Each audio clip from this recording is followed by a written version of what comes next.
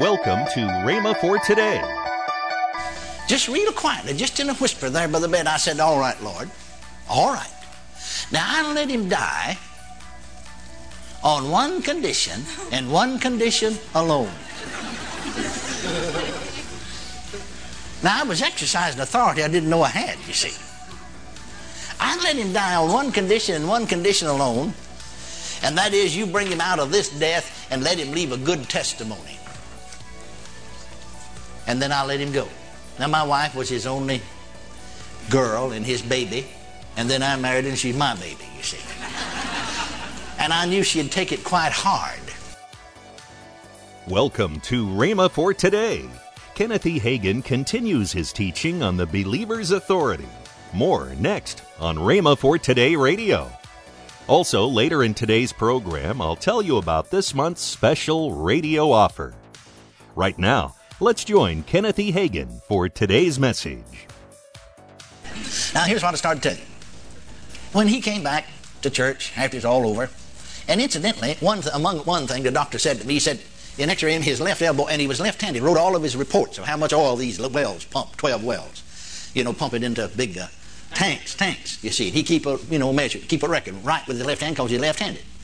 And so the doctor said his left elbow is just shattered into 1,000 pieces, just splinters.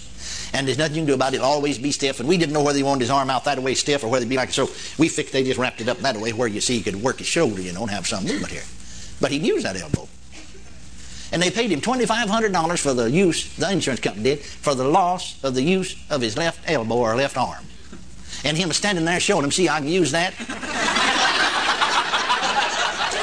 And they said, yes, but we go by the doctor's report, and the doctor said you can't. Now, what's strange here is a continuous miracle. It's not a healing, it's just a miracle that continues, you see.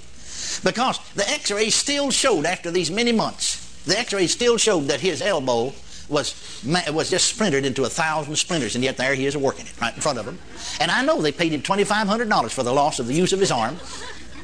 He come and asked me, should I accept it? I know God's healed me. I showed that. I said, well, they said pay it, so go ahead and take it. They go by the reports. And he still worked for the oil company, wrote out his reports with that left arm. Amen. It worked. But anyway, he got up and thanked the people for his prayer. Now, I never told a living person. I don't know why. I just didn't think about it. Never even mentioned to my wife how I prayed. And so he said, he thanked the people for their prayers. And then he said, don't ever feel sorry for people who die who are Christians. He said, the last thing I remember, I was falling. I don't ever remember hitting down in this machinery. See, I fell off out here in the tower down in the machinery, you see. Actually in the engine house. And he said, I don't remember hitting, you see. And I don't remember these days I was unconscious. He said, I came to an hospital, and after I came to, I never did hurt, I never did have any pain. Just felt all right. But he said, the only thing while I was unconscious, I evidently died and went up to heaven. Because he said, I heard the angels sing. I saw the angelic choir. I heard them sing. Such singing you never heard. I saw the saints robed in white. I saw Jesus. And he came to me. And I was just about to fall down before him and tell him how much I loved him, how much I appreciated him. And he said, Jesus said to me, you'll have to go back. And he said, I said, Lord, I don't want to go back.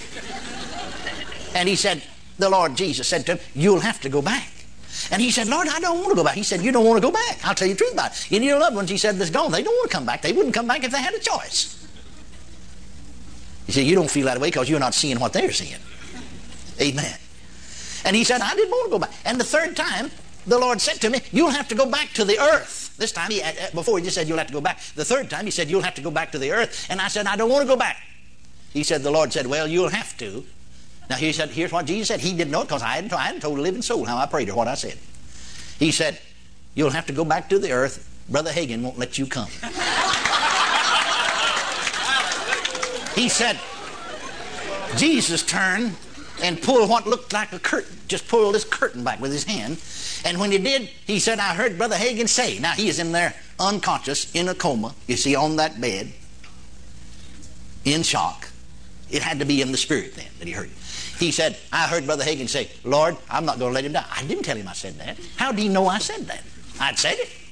He said, when he pulled this curtain back, I heard Brother Hagin say, Lord, I'm not going to let him die. And he said, see, he won't let you come. Next thing I knew, he said, I woke up in the hospital and I was all right. Now, I never thought much about that. You think about that for a little while.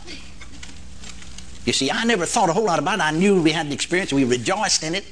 I don't really know how come me to get that plane with the Lord. I'm sure the Spirit of God was leading me into it. But now, wait a minute. There's some authority. He said, Brother Hagin won't let you. Well, after all, he is in my church, you see. I am his shepherd and his pastor. I do have a little authority here. Amen. 12 years of pastoral work, my wife and I never did bury one church member. We had 80-some-odd-year-old people healed of terminal cancer. They tried to get me to just let them go on die, and I said, no, let Jesus heal you and then die if you want to. But don't die like this. Don't die like this. Well, I remember then, I thought about that a little bit and tried to do a little research on it and couldn't find anything on the subject. And so, in my limited knowledge of the Bible, and so a little while later, about 3 years later, then my father-in-law lay in the hospital and at the point of death. And I was standing by his bed. Now, he's unconscious. Actually, the doctor, one of the doctors, the third one, or one of them on the case, actually, he said to me, he said, I never saw, if another doctor had told me that, I wouldn't have believed him. I'd thought he was mistaken. Oh, I forgot what you call it. He's not exactly dead, not exactly alive. He said, I've never seen a person that come out of that and like he was, just mentally alert and was all right.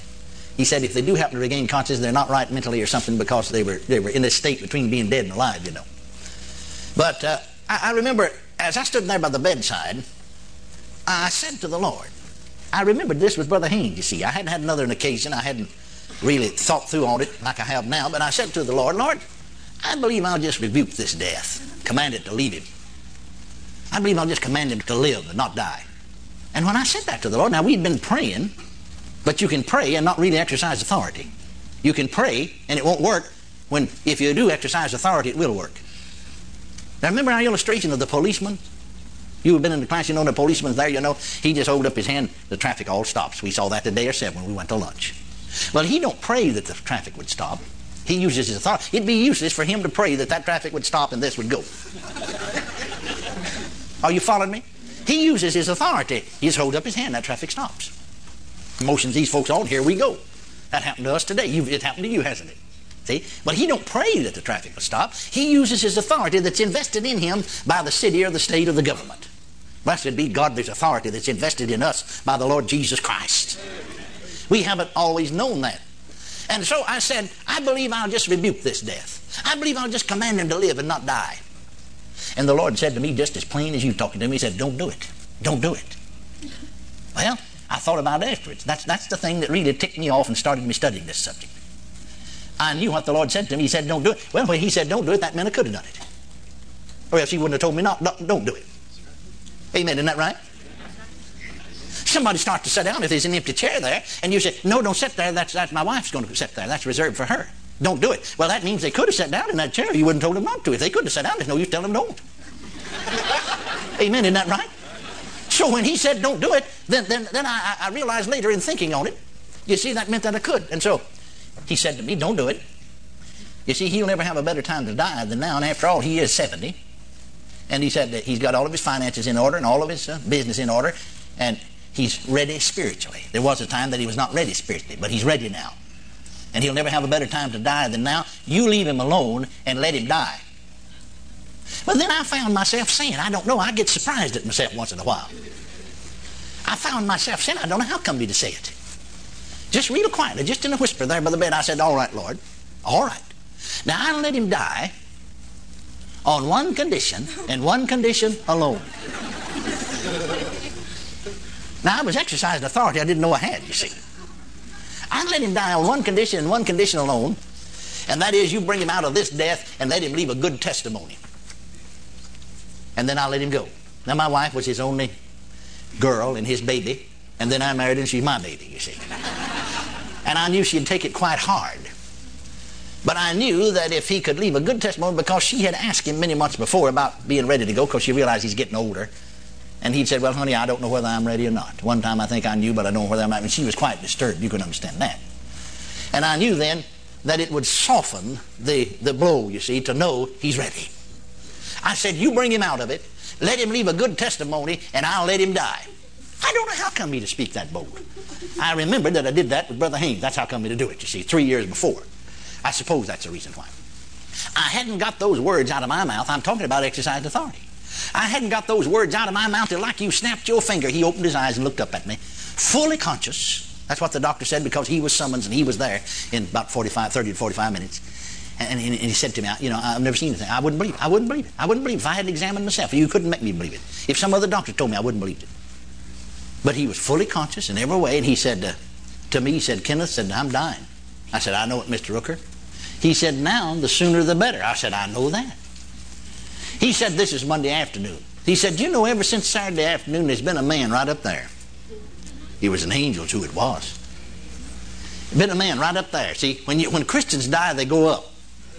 When sinners die, they go down. Hell's down, heaven's up, according to the Bible. Amen. And so he said, there's been a man right up there, and said, every now and then he'll motion me. Come on. And say to me, come on.